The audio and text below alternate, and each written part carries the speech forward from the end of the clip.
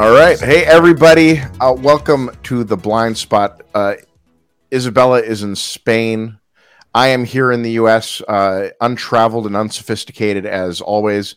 I don't go anywhere. I stay right here. And today we have with us the wonderful, I'm going to say Mr. Ferguson, because I have a first question for you. I've read many of your books and watched many of your interviews over the years.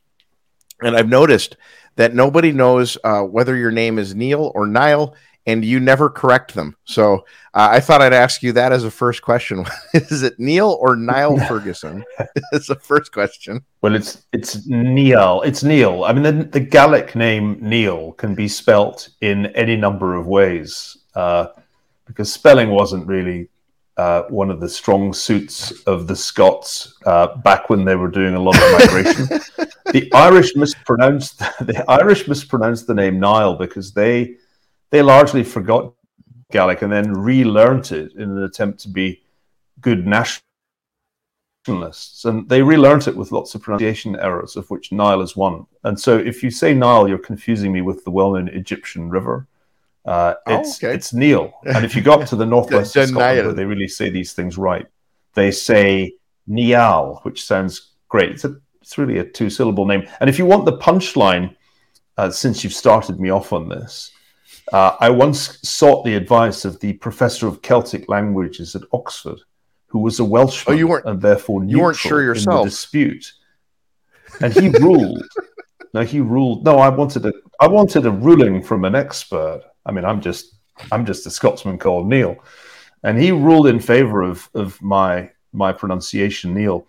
And I explained this to an Irishman in a pub once, who listened to me carefully, sipped on his Guinness, and then said, but what about Brian?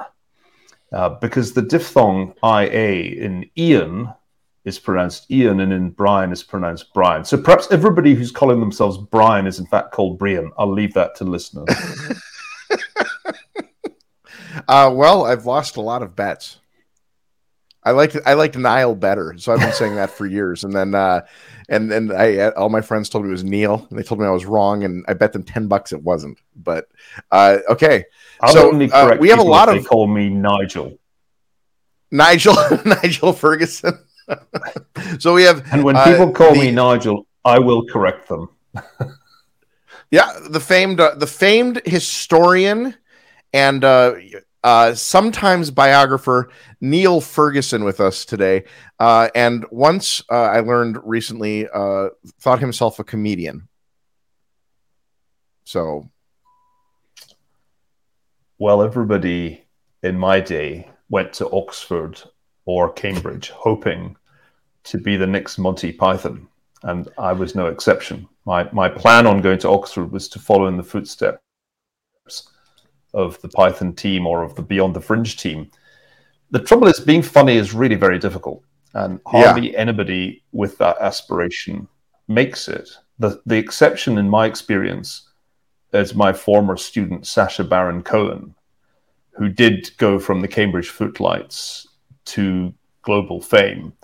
But I realized I was actually not that funny after about 2 years of trying to cut it in Oxford amateur theatricals. And then I had the great insight that if I stuck to history and became an academic, then when I was funny, everybody would be so relieved that I was not boring that they would laugh quite a lot. So it's all about expectations. If you're expecting a comedian, your bar is very high. If you're expecting a historian, you'll laugh at practically anything you're already doing. That's actually so you might even be a comedian today, but just one among historians. So that's clever. Well, let me give a little bit of introduction to Neil, and he can further introduce himself. I think Neil's written many incredible books. The Ascent of Money is one of the first I ever read of his, and in my opinion, he has written the most important of the Kissinger biographies, which I think you say in the book yourself that you really weren't a biographer, but that he himself insisted that you write his biography. And maybe one of the neatest and most wonderful books on those individuals, such as the Rothschilds, the incredible conspiracy targets, which we love. Isabella believes run the world, and many others. So he's been writing for a very, very long time. Has many books out. I'm sure most of you know who he is. Neil, a portion of our audience is actually crypto people. So Neil has crypto's made an appearance in a number of his books as well. So I think we're probably going to be running the gamut today. Neil, you'd call yourself a historian, right? Absolutely. That's all I do. So I quit the comedy stuff ages ago. So he's a historian with an incredible depth of knowledge, and I am honored to have him on today. So we'll hit on tons of topics, tons of subjects, and I think that you guys are in for a treat, or maybe the. No, I was just going to say thank you for having us, for coming on the show, and for timing our interview so well, because I think we organized this weeks ago, and it was almost, I don't know how you managed to predict this would be the exact moment Nancy Pelosi lands in Taiwan. So excellent timing on that front. Well, I did write about it last week. Pretty confident that she would land in Taiwan, but I must confess that I wasn't scheduling her arrival to coincide with our recording. That it goes beyond the limits of my powers. What was with the saber rattling, do you think? Well, I think we've got some more saber rattling to look forward to. It's highly unlikely, in my view, that the Chinese will just sit back and watch Nancy Pelosi meeting the president of Taiwan. They have a playbook for this, which is quite well established. And so I should imagine that there will be quite a lot of flyovers by PLA jets, maybe a missile test here and there. There'll be a fair amount of military activity on the mainland coast. And all of this will be designed to signal highest disapproval on the part of the Chinese Communist Party for Nancy Pelosi's visit. I don't think there's about to be a war. So if you're selling your stocks in anticipation of the Cuban Missile Crisis, relax. I don't think that's very likely. But I think to me, the strange thing is that the Biden administration has been ramping up its rhetoric and its actions on Taiwan for some months now. What's strange about that is that from a Chinese vantage point, at some point in the relatively near future, and people debate about how near, they may well make a move. And this seems to me to encourage them to do that. What's strange is that we're not really in a position to do much about it if the Chinese launch a successful invasion of Taiwan. It's not 1996 when we could send 2 aircraft carrier groups and the Chinese would have to back off. They now have a capacity to sink American aircraft carriers with land-based missiles. And it's a pretty much open secret at the Pentagon that all the war games in recent years have ended in a Chinese victory whenever they've tried to play out a Taiwan invasion scenario. So it's a strange thing to want to bring to a boil, especially when you've got a war going on in Ukraine that is absorbing a considerable amount of American resources. So I'm struggling a bit to understand the logic behind this. The idea that Nancy Pelosi just made up her mind to do this without consulting anybody, I think we can probably dismiss. Do you remember the last time she traveled? I don't recall another time where I've seen Nancy Pelosi going on like a European, like the Eva Peron rainbow tour. You know, she's like all over Asia right now. Christian Dior. But it's probably not. I mean, I'm sure she does a fair amount of this. After all, she's got her husband's portfolio to research and advise on. It's just that normally a trip by the Speaker of the House of Representatives isn't news, but when it's Taiwan, that is news. And just as it was news when Newt Gingrich did it back in 1997, going to Taiwan as an American official of any kind is regarded by the Chinese as a provocation, especially if you go and meet, as Nancy Pelosi is doing, the Taiwanese president, because it disrupts the strange fiction that Taiwan is in fact a province of China, the one China fiction.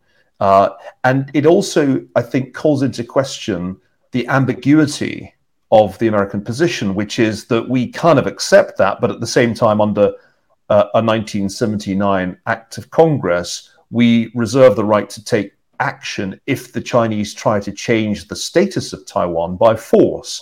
So Taiwan is part of China officially and formally, but de facto it's an independent democracy and a very thriving and successful one. If you go around meeting with the president of Taiwan as if Taiwan's an independent country and ignoring Chinese disapproval, I think you implicitly call into question the one China policy, and that's what the Chinese don't like.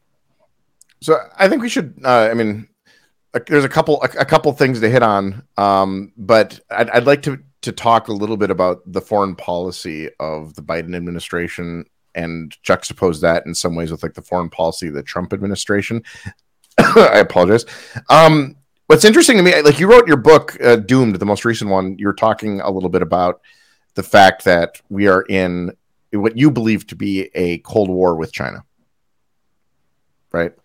That's and right. This is something that was confirmed to you, in fact, at a conference by a Chinese a Chinese diplomat of some sort who maybe the story from your mouth is better. I read it, but you can tell it better than I can retell it. Well, I have been arguing that we're in Cold War II for quite a while, I think 4 years now. At the end of the book, Doom, features a bunch of scenarios around the US-China conflict, including the possibility of a war over Taiwan. So this is looking good today. When I first made this argument in a lecture at a conference in Italy, I was scheduled to be followed by a Chinese official, one whom I knew quite well. I won't say who it was because what followed was a private conversation. And after I had made my, as I thought it, inflammatory and provocative talk about Cold War II and the US-China confrontation, he then stood up and spoke and made almost no reference to what I'd said. And I had actually expected him to contradict me and say that this was not at all the case and that China still was committed to a win-win relationship with the United States. And he didn't do that. And I said to him afterwards, I was surprised that you didn't take issue with what I said about Cold War II. And he smiled and said, no, well, that's because I agree with you. And then it dawned on me that it's actually been clear to the Chinese for quite a while that we're in a Cold War. It's just the US that's a bit slow to notice. You write in Dune that he actually smirked and said it to you. And to me, I took this, and I think you explicitly stated that you sort of believe they started it. Like they know what they're doing. They knew exactly what they were doing. I think Xi Jinping has embarked on a course that implied Cold War, even if it didn't explicitly intend it. And that was something I remember noticing 10 years ago when I made a documentary series for Channel 4 called China, Triumph and Turmoil. PBS declined to air it for reasons that I don't recall, but I looked at it the other day and it stands up quite well. The point that the series made was that the regime of Xi Jinping, which had just really come into existence, is a strange amalgam of the imperial, because vestiges of that certainly persist in the way the CCP runs itself, the Maoist, because there is a nostalgia for Mao in China that you encounter in many locations. And she plays to that and has revived Marxism, Leninism, and Maoism in the ideology of the CCP. And finally, of a desire to emulate Western imperial power structures. And I would say One Belt, One Road, or the Belt and Road Initiative, is a part of a global expansion of Chinese power. And these things together 10 years ago were obviously putting China on course for some kind of friction with the United States. Even earlier than that, I wrote a piece with Moritz Schullerich about Chimerica. That was in 2007. And we argued that the Chinese-American economic fusion of that time was a chimera. The whole point of the word Chimerica was to have a pun on chimera, which, by the way, really doesn't work in Chinese. But we expected the U.S.-China relationship. No, it really doesn't work. So we no, it does. I'm thinking right now about my rudimentary Chinese knowledge, and I like, first of all, most of Chinese is written characters that have like literal meaning, and you can't really, there's like, portmanteau doesn't work as well. It's not German. It's interesting. Yeah, just puns by and large don't export well into other languages. At any event, we expected the US-China relationship to unravel, and in a way it took longer than I expected, and it didn't really unravel in American minds, or begin unraveling in American minds, until Trump's election and the trade war that he then unleashed. But the trade war didn't become a Cold War until around about Mike Pence's speech to the Hudson Institute in October of 2018. And that was around about the time that I started explaining to people that even if you just looked at a map of the world according to Huawei, it looked like a Cold War map, because there were the countries that adopted Huawei and the countries that banned Huawei and the non-aligned countries that couldn't make up their minds because, hey, it looks really cheap. But on the other hand, the Chinese control it. So the idea of Cold War had been in my mind for a while, but it had not been at all accepted in Western discussion. And when I first brought it up in the polite salons of California, I was told I was a very naughty boy and shouldn't talk about Cold War because we actually were going to have co-opetition with the Chinese. And I remember saying, co-opetition isn't a word for a reason. Anyway, the Chinese, I think, saw this long before people in the West. So this was this concept of co-opetition that was like Eric Schmidt and a bunch of like really, and I kind of wanted to get into this. I'm glad you brought it up, because what's interesting to me, I've noticed this in both the Kissinger book and this book as well, is that foreign policy seems to be done by relatively small groups of people. It seems like there's like, if you're in the in crowd, you see like Mike Pence at the Hudson Bay Institutes and its obvious consequences, his speech, right? And if you're not, then like something like that, like that'll be written in a history book in 20 years. And you'll be like, well, everyone must have known about that. But the reality is that it seems to kind of happen behind closed doors and is obvious to everybody who's involved, but not at all to the people that it affects, like us, right?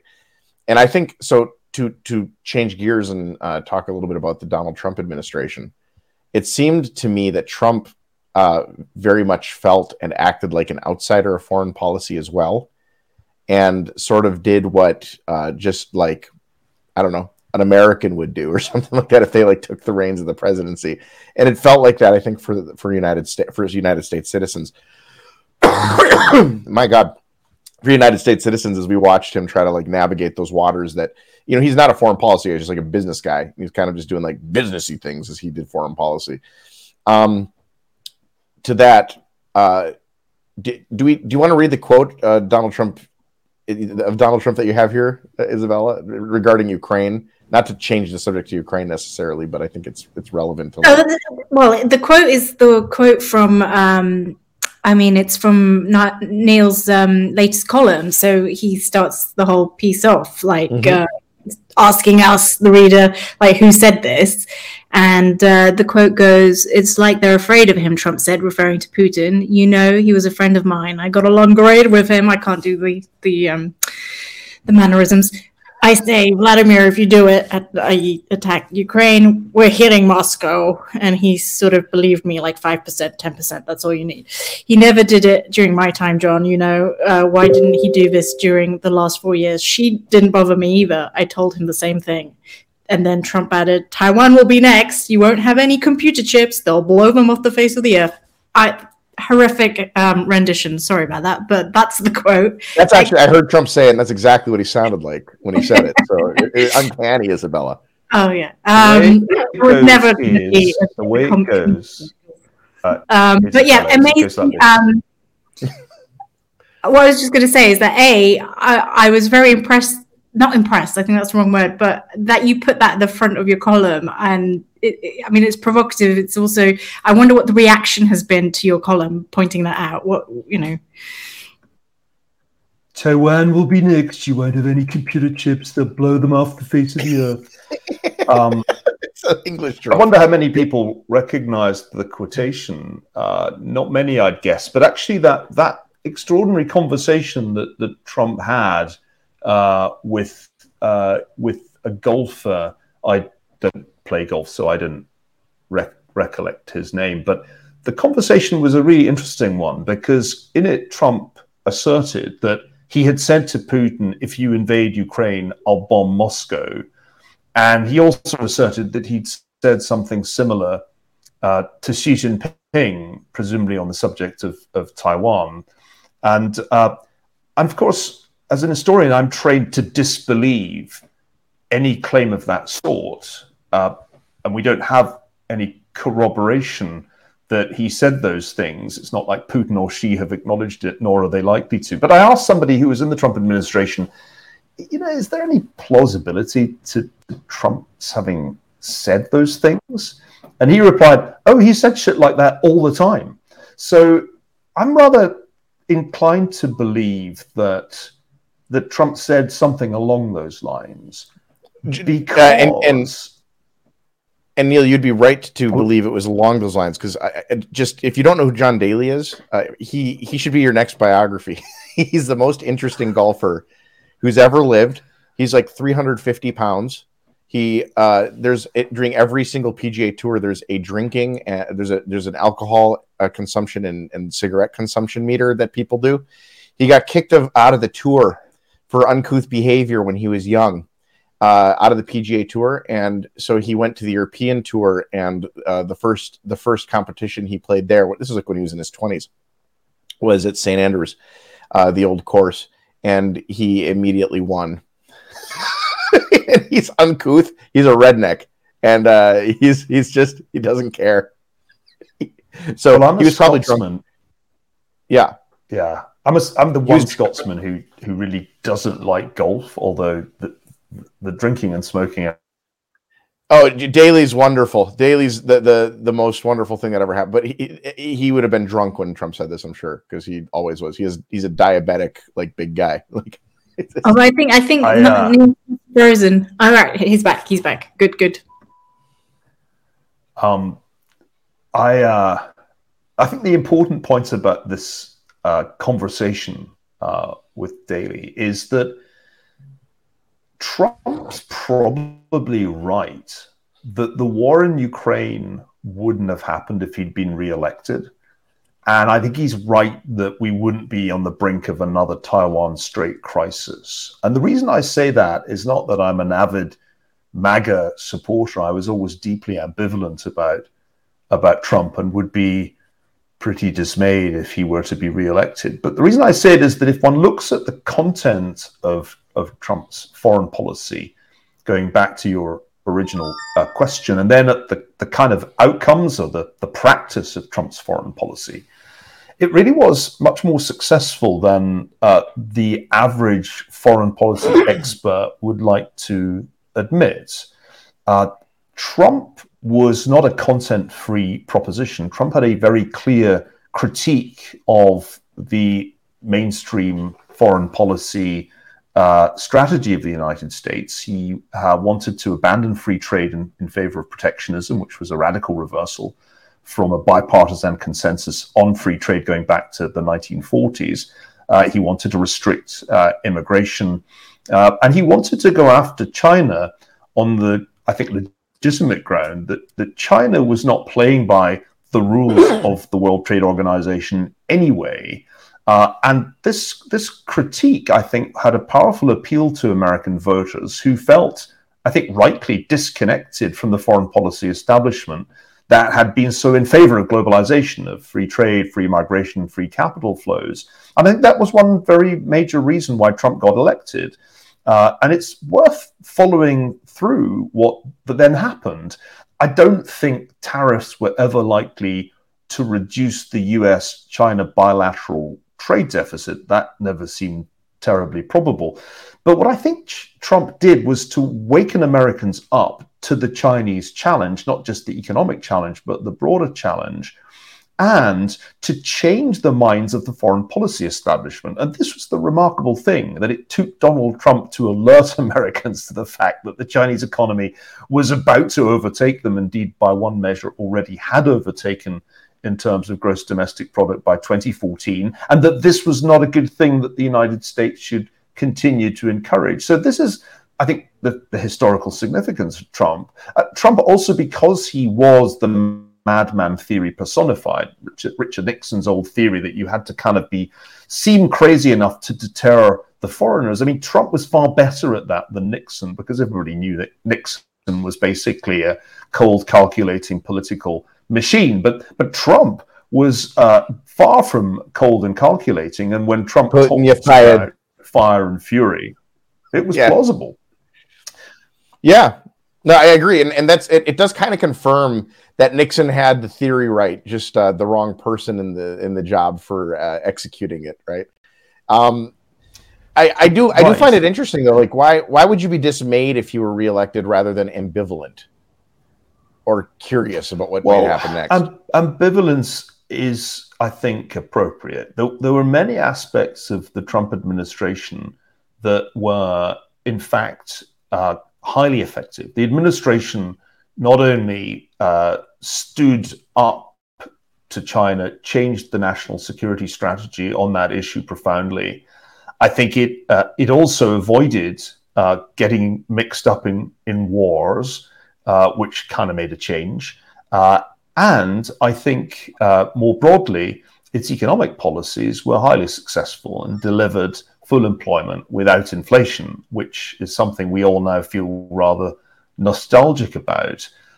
So the Trump administration had many features that were, in fact, by the comparison with other recent administrations, admirable. The problem, of course, was Trump himself, his almost complete indifference to constitutional and indeed legal proprieties. And the culmination of this was his doomed attempt to overturn the election results, which I think rules him, or should rule him out of any future candidacy for the presidency.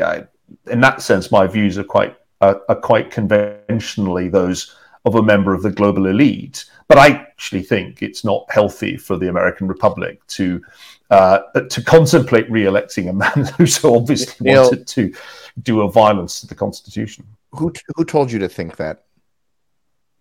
Who told you to think that? I can't really blame anybody. I may even have arrived at this view on my own. It's always possible. After or before Davos? Well, I didn't go to Davos this year, so it can't have been Davos. You were on the Zoom calls. I think I would. I know we only have a limited amount of time, right? So there's all sorts of subjects that we'd love to hit on. I think the Trump views are really interesting because you're one of the few academics, I think, who isn't deranged about him, and you seem fairly reasonable, which is why I asked about the ambivalence, because to me, like, I think sort of ambivalence is much more appropriate than like anger and belief that the American experiment is about to die if Trump is reelected. And I thought that maybe you might be the only academic who would find that question, or actually have an interesting answer for that question. But just worth pointing out that Josh says that as a Floridian. He's entrenched in the Mar-a-Lago perspective. But Josh in Florida, Republicans would rather it was Ron DeSantis who was the nominee in 2024. Those people are stupid because if we give Ron DeSantis to the nation, then we don't get him ourselves, right? And the choices down here are sparse. We have a lot of people running around. Well, I think you should make Trump governor of Florida and DeSantis president. That seems like the. I'm all for that. I'm all for that. I'm all for that. Neil. I just when we split away from America and we become Florerica, I just want to make sure that a good conservative man is sitting there at the top. So Florida's going to be the new Taiwan of America, is what you're suggesting? No. It's not going to be just us. It's going to be us, Louisiana, and Texas. Okay. And then what we're going to do is immediately form a coalition, meet up at the border, and take Georgia because we need some of the shipyards. Well, bringing a European perspective. Go on. This is the quadrat demonstrandum moment. You see, this is why I'm ambivalent, because in many ways, Trump represented a return to 19th century American politics. And many commentators didn't understand that because they don't actually know any 19th century history. Hence all the crazy analogies with Mussolini and Hitler and terrible books like Timothy Snyder's book on tyranny. No, Trump was a return to the incredibly hardball politics of the 19th century. But the problem with hardball politics in the 19th century was that it did produce a civil war. And I'm kind of one of those conventionally minded people who's against civil wars and doesn't want the United States to break up. And so one of the reasons that I'm ambivalent about Trump is that he had, I think, implicitly a serious threat to the constitutional stability of the republic. From a historian's point of view, the republic is an inherently unstable political institution. They generally don't last terribly long before tyranny supervenes because the plebs decide that the elites are corrupt. And I just don't want to see that play out in my lifetime. I'm a newly minted American citizen. I became a citizen in 2018. I don't want to show up in time for the darn Civil War like one of those unfortunate. Oh, you got here, Neil. You got here. You're in Boston, right? Is that right? Up in Boston? No. I normally am in the People's Republic of California. California. That's the best state. That's the best worst state. We got to get you to a state where you can get some guns. But I've been thinking about this. Don't worry, I hang out in Montana quite a bit of the. There you go. So that's where you can put to recharge my. I've been, and this is what's interesting about, I think you talk about that in Doomed quite a bit, is that he's not Mao, he's not like Stalin. You have a whole section about sort of how it is sort of, and I picked this up because I don't think that you necessarily say it explicitly, but you talk a little bit about how the comparisons to Mao are not exactly where you should put Trump. And I think that's, very true. But what was interesting to me was I think I saw this coming when Occupy Wall Street happened. I said to a friend of mine when Occupy happened, I said, I think given that I'm hearing the rhetoric of these people say eat the rich, kill the rich, stuff like that. I said, I think we're probably 15 years away from fighting in the streets. And Trump seemed to not even accelerate it, just to kind of pull the cover off what I thought was already there. The accelerationism of sort of left-leaning ideals, very weird. The destruction of history. I actually wanted to hit on this. You talk about iconoclasm and the destruction. This is actually the segment that I'm talking about, where you kind of show it back to history. The iconoclasm of America, where we're pulling down statues. And in the book, you just say that this has happened before in other places, and you don't really give any in-depth account of where. I thought maybe that'd be really interesting, is hearing about where in history this ripping down of history, this ripping down of statues has happened, where it didn't result in Maoist struggle sessions and such. Where has this occurred previous? Because you seem to kind of skip over the Mao portion of doing that and go right to it's happened in the UK and it's happened here and other places where they were just fine. Well, I could have written a great deal more about iconoclasm if space had permitted. It has a long history, not only in the history of Christianity. Iconoclasm, for example, featured in the Reformation, where zealous Protestants tore down images of the Virgin Mary, whitewashed frescoes in churches. But it's not only a Christian phenomenon. In the Taiping rebellion, there was iconoclasm. And Mao's Cultural Revolution is a famous recent example that you've already alluded to. If you read Frank Dakota account of the Cultural Revolution, the war on the various different aspects of China's traditional culture extended to iconoclasm, as well, of course, as to physical violence against people who seemed in some way to personify the old order. But it's actually a quite recurrent feature in human history. The Russian Revolution had its iconoclastic phase. People tend to forget that. But in Richard Pipes's great history of the Bolshevik Revolution, he notes the massive destruction of churches and monasteries that went on in the early phase of the revolution. So I don't have a great enthusiasm for the tearing down of statues. Very often, historically, it's associated with violence against real people as well as stone effigies of people. I mean, as a Pole, I always think about, the fall of communism and how the first thing lots of former communist states did was tear down all the iconic communist statues and, Stalin's and all that sort of stuff. Well, America and Iraq, right? Like that, we tore down, the first thing we did is we tore down the Saddam Hussein statue. It's very common. It's interesting. And I think that sort of episode in the kind of post-communist sense, I'd argue with my Polish relatives, is that if that's okay, isn't other stuff okay? And they would usually come back to me saying, well, the difference is this is about oppression in our lifetime. So it's within the memory of everyone living. And that's why it's justifiable. Whereas tearing down statues from like 200, 300 years ago, not in anyone's lifetime. Just wondering what you think, how that juxtaposes with the kind of more history-laden tearing down that's going on, especially now. I think that's also the case in the UK. We've had a few statues toppled there as well.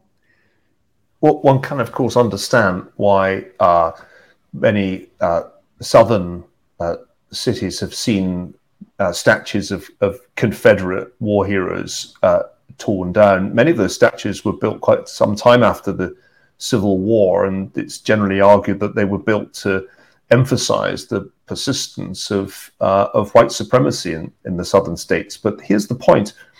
It's not why you remove a statue, it's how you do it that matters. Obviously, we wouldn't want there still to be statues of Adolf Hitler in Berlin. The critical issue really is the process. I think if statues are torn down in an anarchic way by a mob, rather than removed by a democratic process, that's the dangerous thing. We don't have some kind of rule that says once a statue's up, it stays up. That would be absurd.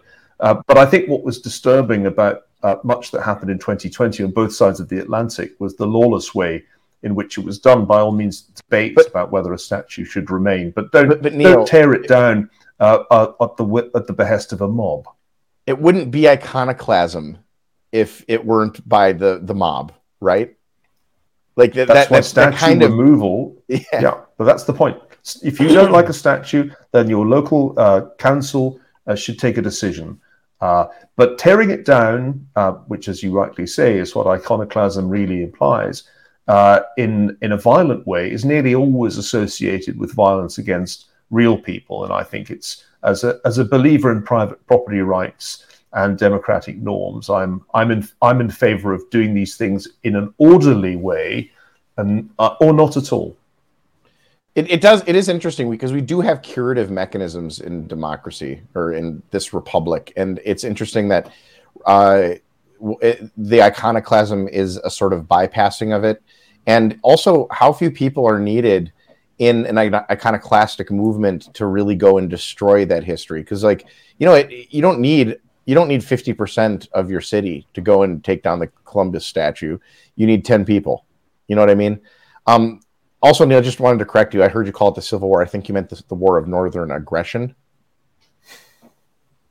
as we regularly. I'm sure if I'd been around, if I'd been around in the 19th century, I would have recognised it as a war caused by the secession of the southern states, and I would have, I'm sure, sided with the Union. But let's leave that debate for another podcast.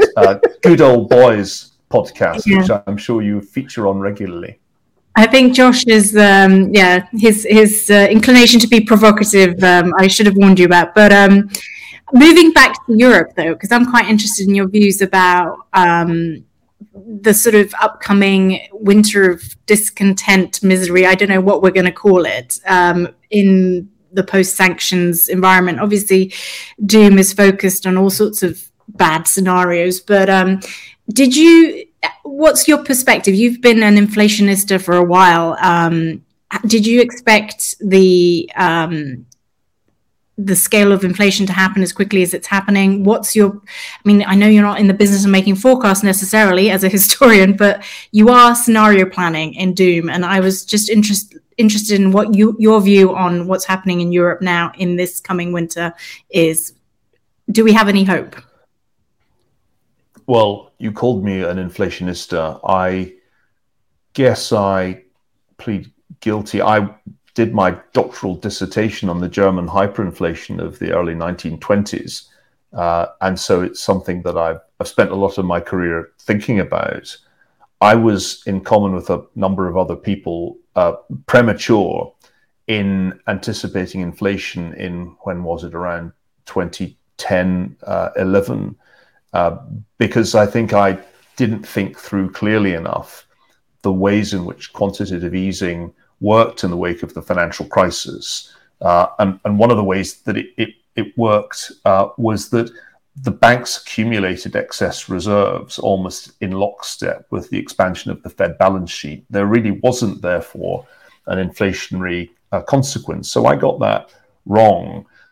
But when the quite different circumstances of 2021 came along, then I think I called it correctly, along with Larry Summers and other economists. And the reason that it was different was that, apart from anything else, the banks didn't just accumulate excess reserves, and you had very rapid monetary expansion. Now, in 2020, that didn't matter because the velocity of circulation fell off a cliff because of the lockdowns and the disruption to economic activity. But what the Biden administration and the Fed got wrong in 2021 was that then, with the availability of effective vaccines, the economy was coming back to something resembling normality.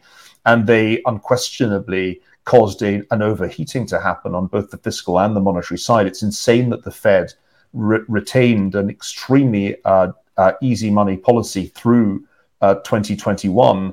As early as February, Larry Summers and I were talking about the inflationary danger, and this turned out to be bang on target. This was one of the biggest monetary policy and fiscal policy errors of post-war history. And in some ways, it's a bigger error than the one that was made in the late 60s that Alan Meltzer writes about in his History of the Federal Reserve. In the early 70s, you got a geopolitical shock on top of the monetary mistake. And we've had exactly the same experience this year, where the war in Ukraine has played the same role as the 1973 Arab-Israeli war. The Russian invasion of Ukraine has created a huge shock in food and energy markets. That is building on top of the existing inflationary impulse from fiscal and monetary policy. And here we are being persuaded or not persuaded by the Federal Reserve that magically inflation will come back down to 2% within a couple of years, after they have barely moved rates up in a meaningful way, given that real rates are still deeply negative. So this I got right, and Paul Krugman got wrong. And that's good, because Krugman was extremely unpleasant in the debates of 2010 and 2011 and revealed himself to be a very unscrupulous debater, resorting to all kinds of ad hominem attacks and personal abuse. So it's great to see him eating crow the other day. That was one of the highlights of my year so far. But he has won one of the Pulitzer Prize, Neil, so he is more credible than you. Or not a Pulitzer, a Nobel Prize, right?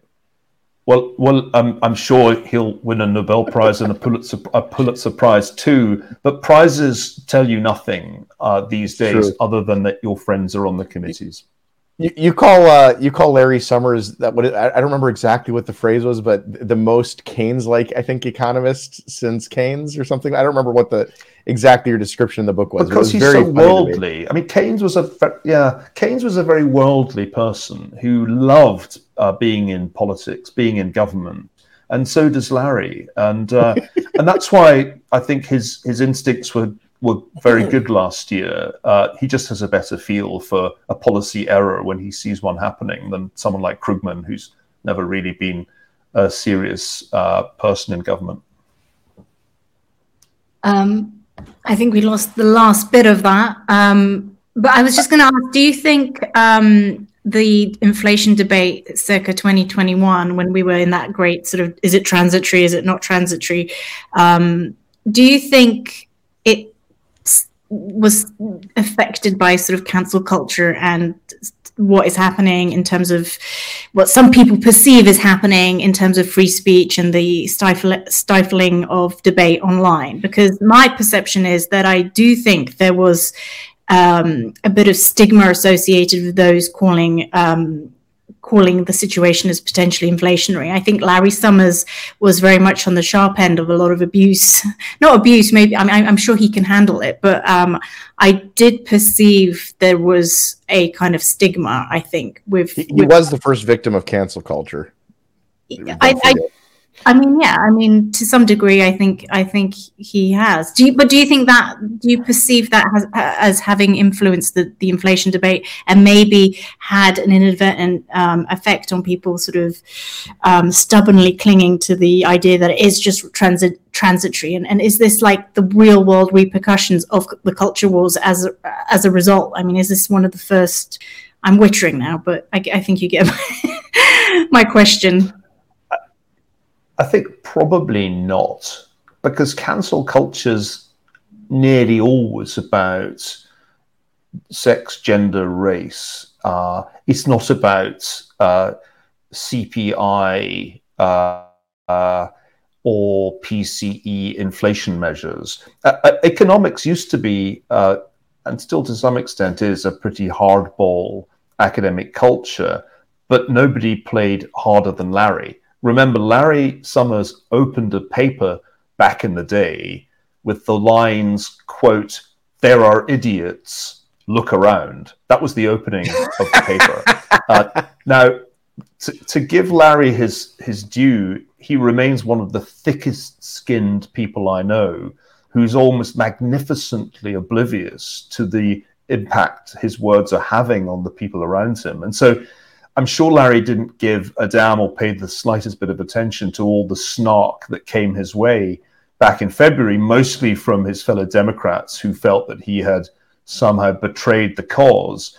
And he's, of course, enjoying the victory lap, having been entirely vindicated by the path of inflation. But I don't think this is really much to do with cancel culture, although you're right, Josh. I mean, Larry was one of the earliest victims. He was overthrown as president of Harvard for things that he said about the performance of women in STEM subjects. That was where that all began.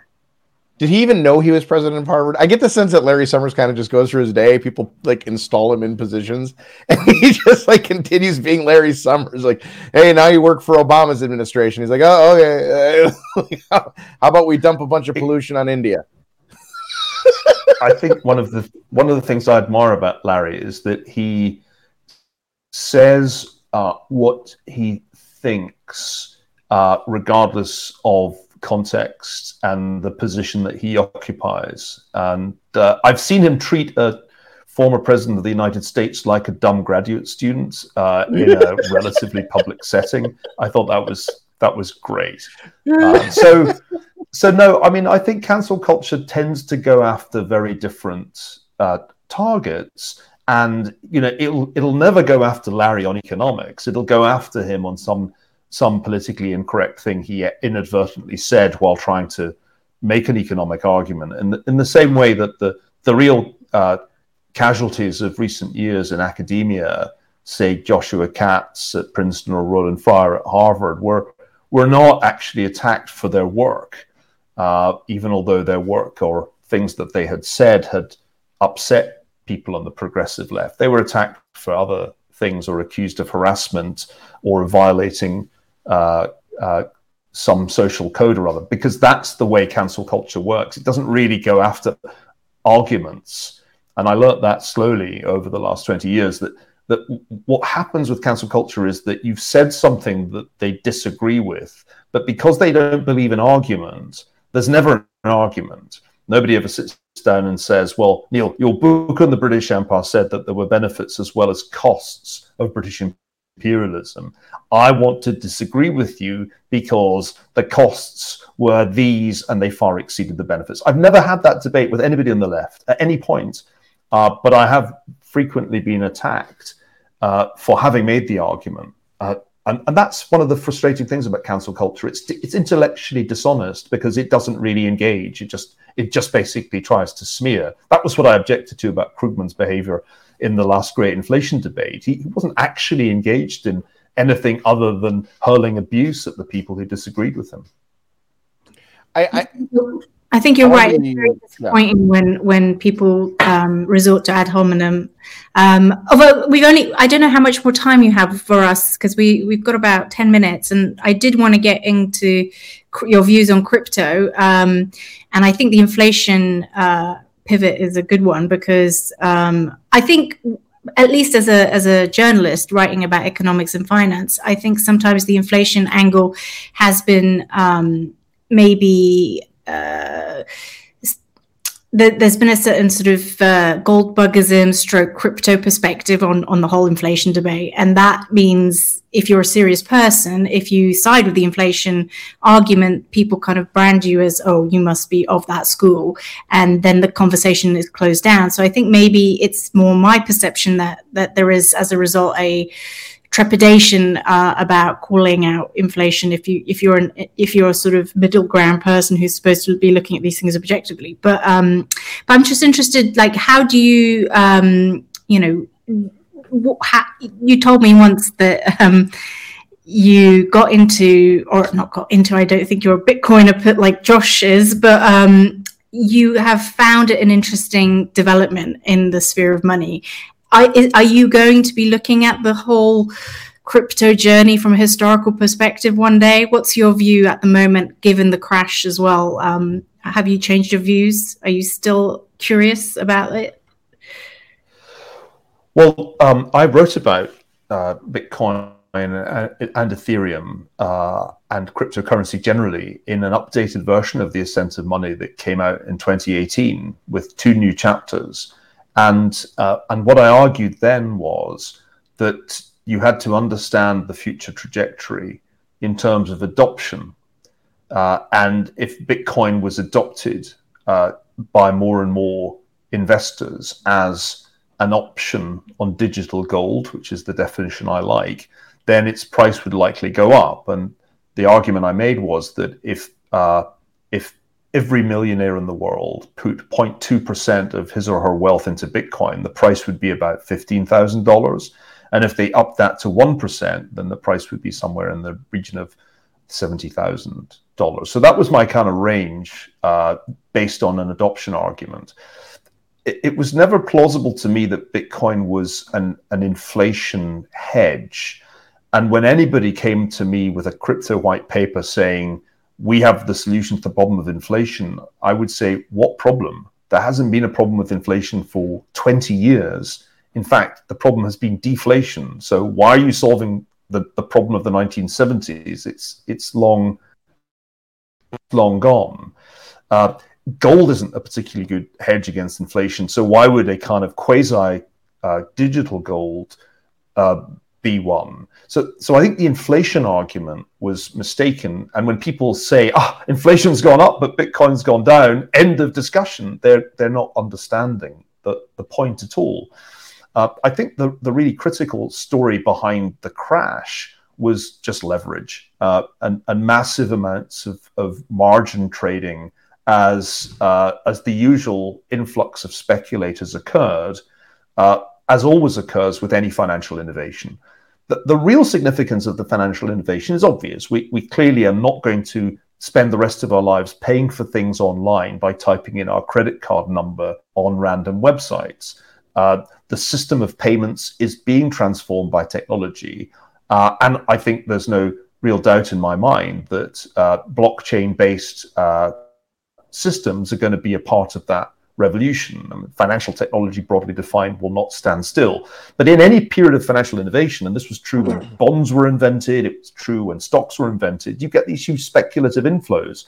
And as soon as there's a speculative moment, then the incentive is to get as leveraged as you possibly can and get as much exposure as you can on the way up. That's what happened last year. And at some point, what happens in those situations is that monetary conditions change, and then the most leveraged players blow up. And that's what we've seen happening since finally the Fed woke up to its inflation situation and started to tighten monetary policy. That doesn't mean Bitcoin's going to zero, which is still, I think, Nouriel Roubini's position. It's going through one of its periodic down moves, which will doubtless be followed by an upswing at some future date. The last thing I'll say is that decentralized finance is in some ways a more interesting proposition than Bitcoin itself. I think Bitcoin occupies this status of being an option on digital gold. It may or may not hold that status. It may turn out that we really do need digital gold. But the bigger question is whether you can transition to a system of smart contracts in which a lot of transactions effectively get automated and don't require the pages and pages and pages of paperwork that a typical mortgage these days requires. That's an exciting prospect, because ultimately, if you're telling me the financial system can't be improved, then I've got a bridge to sell you as well as my own tokens. It obviously can be improved. The existing banking system can be improved. The system of doing payments abroad can be improved. There's so much that can be improved by technology. It's unlikely in my mind that we somehow end up with all of decentralized finance, all of crypto disappearing, any more than all the dot-com companies disappeared after 1999. I think that's interesting. I'm gonna rise of CBDCs, though, in the context of crypto, kind of emerging out of crypto, but then potentially moving towards a demonetization if we get kind of contract-based money. Do you see that as a risk, or as a good thing, a positive thing, or a bad thing that we should be wary of? Well, I'm instinctively skeptical about central bank digital currencies. The fact that the Chinese are really amongst the first to introduce one is in itself a red flag, pardon the pun. I'm not sure that we need a central bank digital currency. And I certainly don't like the idea of every American having an account at the Fed, though I don't think that would be quite how it would work out here. The problem is just that the reason that the Chinese Communist Party wants a central bank digital currency is A, because Alibaba and Tencent were getting too powerful in payments, and B, surveillance is really much easier if you have your own central bank digital currency, and every single transaction that every single citizen engages in can be logged and reviewed. We don't want that kind of a system in the United States. What I think we want is for financial innovation to happen in the United States. And as decentralized finance evolves, and it will continue to evolve, I think, very rapidly, it would be much better that it happened here. Do we want on and off ramps that take you to fiat? Well, you need them, because we'll still be paying our taxes in dollars, even if we have accumulated lots and lots of different crypto tokens. Should that on and off ramp be a state monopoly? Should there be a Fed stable coin? God forbid. I'd far rather that there were private sector solutions to the problem of how to have a good stable coin than that we created a state monopoly. So my sense is that let the Chinese do CCP surveillance money, and let's not try and copy that here. Let's allow the innovation to continue. And the big question, which I think hasn't been resolved, is what's the right regulatory framework for there to be innovation in decentralized finance? Is it possible to come up with something like Section 230 of CDA, which was so crucial in the commercial expansion of the internet, of Web 2, permissive, and yet a framework? I think one needs a permissive framework, but it can't be exactly the same, because when you get into money, obviously the opportunities for fraud and scamming are enormous. So there clearly has to be some regulatory framework. We I think, luckily, have abandoned the idea that we're just going to close it all down and have Fed dollar. That idea had a little kind of run back in 2021, but I think that's now dead and buried. The question is still unresolved. What's the right framework to allow this innovation to continue without a great many people being fleeced? We're still working on that. And I'm going to have to read those last chapters on the ascent of money because I have not read the updated version. But I'm curious as to why Ethereum is what you chose to write about. And the reason I ask that is I'm sure you've heard the term Bitcoin maximalism. Of course. I know some Bitcoin maxis. Okay, so Bitcoin maximalism is a word that was invented by Vitalik many years ago after an argument he had with me. So I did not know that. So this is a word that describes me in particular. So you're talking to the first Bitcoin maxi, one of two, me and my at that time podcast partner Chris DeRose. So I'm always curious as to what intrigues academics in particular about a system like Ethereum, and if they really understand how it works, or if it's just kind of like a curiosity because kind of the world looks at it and they just think like, they kind of index their views and say like, oh, I couldn't know whether this is in fact kind of a BS or not. Well, I'm probably structurally longer Bitcoin than Ether if I just look at my portfolio. But if you think about where decentralized finance is going, much more is going to be built on top of Ethereum than on top of Bitcoin. And in fact, just the layers are already much greater on the Ethereum platform than on Bitcoin. And Bitcoin, in a sense, it runs a risk of being an anachronism. That's the thing that would concern me if I was a Bitcoin maximalist, that it may not, in fact, be the future of money anymore. That'll be interesting. I think you'll look back on this and be like, oh, I was really wrong in the future. But I'm curious. I kind of want to get those on record. And on the Bitcoin maxi side, I'm a maxi through and through for a lot of reasons. I think I would personally, I try to be objective, and I have made a few concessions on my views on Bitcoin, but I would tend towards Bitcoin maximalism more than, say, decentralized finance. But I am, like, just finishing things off, because I know you probably are very busy with Nancy landing in Taiwan, lots of things to digest. With respect to the future of crypto, do you think, now that we are in this energy scarcity world, does crypto still have a story? Even with Ethereum, like promising proof of stake and some energy efficiency, there is no doubt in my mind that the system as a whole is far more energy intensive than, say, conventional. I don't know. We could have that debate with Nick Carter, for example. But how can we justify all that energy being burnt for crypto and speculation in the current environment? Do you think that is something that we will overcome in the longer run, or what do you think? Well, I think that particular critique of crypto, and especially of Bitcoin, has been somewhat over-egged in the sense that a lot of the electricity that actually goes into mining is not being generated by burning coal at this point. In any case, there are two issues. One is can you move to a less energy intensive crypto? And I think that's very likely. The second is, can we move to a more efficient system of generating electricity? And that is certainly the case. The problem that we have at the moment is a structural one. Europeans and North Americans, to some extent, thought that they could go to a renewables-based energy system well before the technology was ready to do that.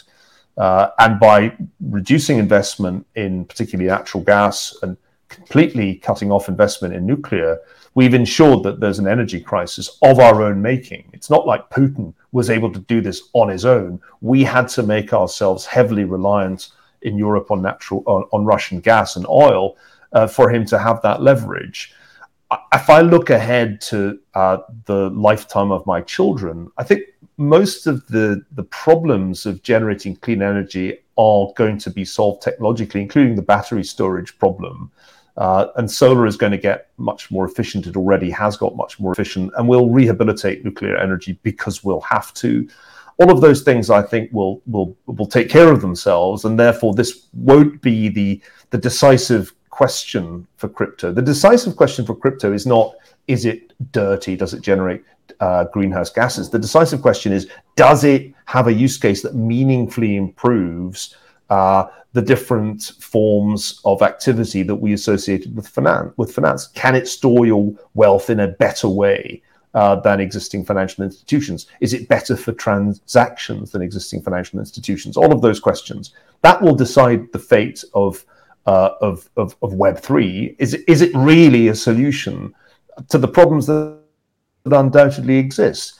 One scenario which is plausible is that in the end, we don't need blockchain-based payment systems. We are going to be content with AI-based and quite centralized payment systems of the sort that already flourished in China and are spreading rapidly around the world. So fintech could go down the road of centralization. In other words, Web3 could be just like Web2 and end up being highly centralized despite its promise of decentralization. That wouldn't surprise me, though it wouldn't be a good thing. And it might be that blockchain just ends up being a technology we use for storing health records or title deeds rather than using Neil, you and I have to transactions. We have to do like a 1 hour show where we just talk about this, because I think I could convince you. I really want to. It's like convince one substantial academic that they are completely wrong about that perspective, and it would be important to me. Well, remember, Josh, I mean, I'm actually the most constructive academic you'll meet. I know that. That's why I don't ask Ken Rogoff. I ask Niall Ferguson. No, but the economists have set their faces largely against this. What I'm doing, because I know that you're a true believer, is expressing some of the doubts that I think any rational person must have about the future of finance. Nobody knows. Financial evolution is an extremely difficult thing to predict. And if you just ask the question, what does quantum computing do to Bitcoin? The answer is nothing good. So you've got to recognize that there are risks to a technology that was devised as long ago as 2008. And I would be doing a disservice to your listeners if I didn't express my own doubts. As I said, I'm structurally long Bitcoin, but I have to ask myself the question, is that where I want to stay, knowing what I know now, and so thinking about the way financial evolution could go? So I'm not that far from where you are. My perspective, though, would be something like either Bitcoin works or nothing works, and things like storing health records, storing any of this stuff. Like my critique of Ethereum could be boiled down to one simple sentence, which is that blockchains don't do that. And so that's the thing. Like there are things that blockchains do not do. So I think it'd be very interesting to like have a discussion about why I think that, what blockchains actually do, and why it's either Bitcoin or bust. I would love to have that as a topic one day. If you're ever willing to do that, that would be something I would, and I'll be very respectful. We would love to have you back. And the whole purpose of this podcast really is to have two different perspectives, because that's the blind spot, that's the idea, the wrong one and the right one, and we don't just always agree. So I'm bad cop, he's good cop. Don't be so hard on yourself, But final question, given it is the Blind Spot podcast, what is the big blind spot perhaps within the global elite at the moment? What would you say is the biggest blind spot? Well, we're rerunning the Cold War, and yet we seem intent on including its most dangerous episode. Although I don't think the Cuban Missile Crisis is replaying right now in Taiwan, I think it could relatively soon. And the blind spot that I think most people have is in believing that the Cold War was bound to have a happy ending. actually, at the height of the crisis, a Soviet submarine commander gave the order to fire a nuclear-tipped torpedo at US naval vessels that were dropping depth charges. And the only reason that it didn't happen was that a superior officer happened to be on board the submarine and countermanded the submarine commander's order. We shouldn't run that experiment again because there is just no guarantee that it turns out equally well. So I think the blind spot that most people have is that they don't recognize that the probability of nuclear war is high and has risen, and it rises the more powers acquire nuclear weapons. This has become a little bit more fashionable to say because Putin reminded us that he has the largest stock of nuclear warheads in the world and can't therefore lose the war in Ukraine, because even if his army starts to unravel in the face of a Ukrainian counteroffensive next week, he can still threaten to nuke Lviv, and that's the end of the war. So I think that's still the blind spot. We have kind of forgotten the lessons of the Cold War. And I think it shows in the way that the Biden administration has thought about this issue, which is that it seems completely to have forgotten the elements of deterrence. It looks like the people in power in Washington actually haven't read the relevant literature on nuclear strategy. And that's a pretty big blind spot to have. Right. What would the equivalent Cuban crisis be, like the El Salvadoran missile crisis, or like what would it look like in the modern No, it's the age? Taiwan semiconductor crisis. The Taiwan semiconductor crisis is that the Chinese launch a successful invasion of Taiwan and take control of TSMC, which gives them control of the key producer of high-end semiconductors in the world. And the US tries to stop that, and the Chinese sink the aircraft carriers, and then it's nuclear or bust. I mean, in that scenario, either the US uses nuclear weapons or it cedes global supremacy to China. That could happen at some point in the next, I would say, 2 or 3 years, with reasonably high probability. The only thing that's holding the Chinese back is their own risk aversion, because invasions of islands are difficult. But their opportunity is there because the US has no credible strategy to defend Taiwan.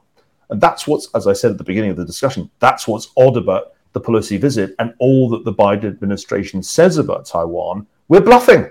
We are bluffing. And that's a very easy thing to do. Yeah, they must know that. Well, on that sad note, thank you so much for your time today. And hopefully you will come back and have that one-to-one with Josh at some other point. But it's been a real pleasure. Thank you so much. Thank you very much indeed, Isabella. And thank great. you, Josh. I'm a doubt maximalist. And if you don't have a lot of doubt in your mind, then you're overconfident, and then you'll cause World War III. Or just one of the other. Well, Neil, I've read a lot of your books, and Doom itself, the one that you have just released, is for me it took a little while. It starts off a little slowly as you go through the history of pandemics, but there's so much in every one of your books to discuss. It would just be a pleasure at some point to take any one of them and just kind of go through things. So we had another 10 hours that we were planning on, but I guess you have to leave early, so we'll let you go. I got some family stuff to attend to downstairs. Jeff, unfortunately, is from the Joe Rogan school of 3-hour podcasts, whereas I'm trying to. I do go as I go through books. I buy every book they mention. So I bought like the Daniel Defoe journal of everything else. So I have all of those. If you do that with my books, you're going to end up with needing a new house for all the extra books. That's actually what I do, Neil. I'm on the Niall Ferguson house purchasing tour. Every time I go through one of your books, I get another 200-300 books, and I've had to buy 3 or 4 new bigger and bigger houses for this reason. So thank you very much. Strategy. I think I prefer your real estate strategy to your Bitcoin strategy. I'm a real estate maximalist. Come to think of it. You and the Chinese. Yeah.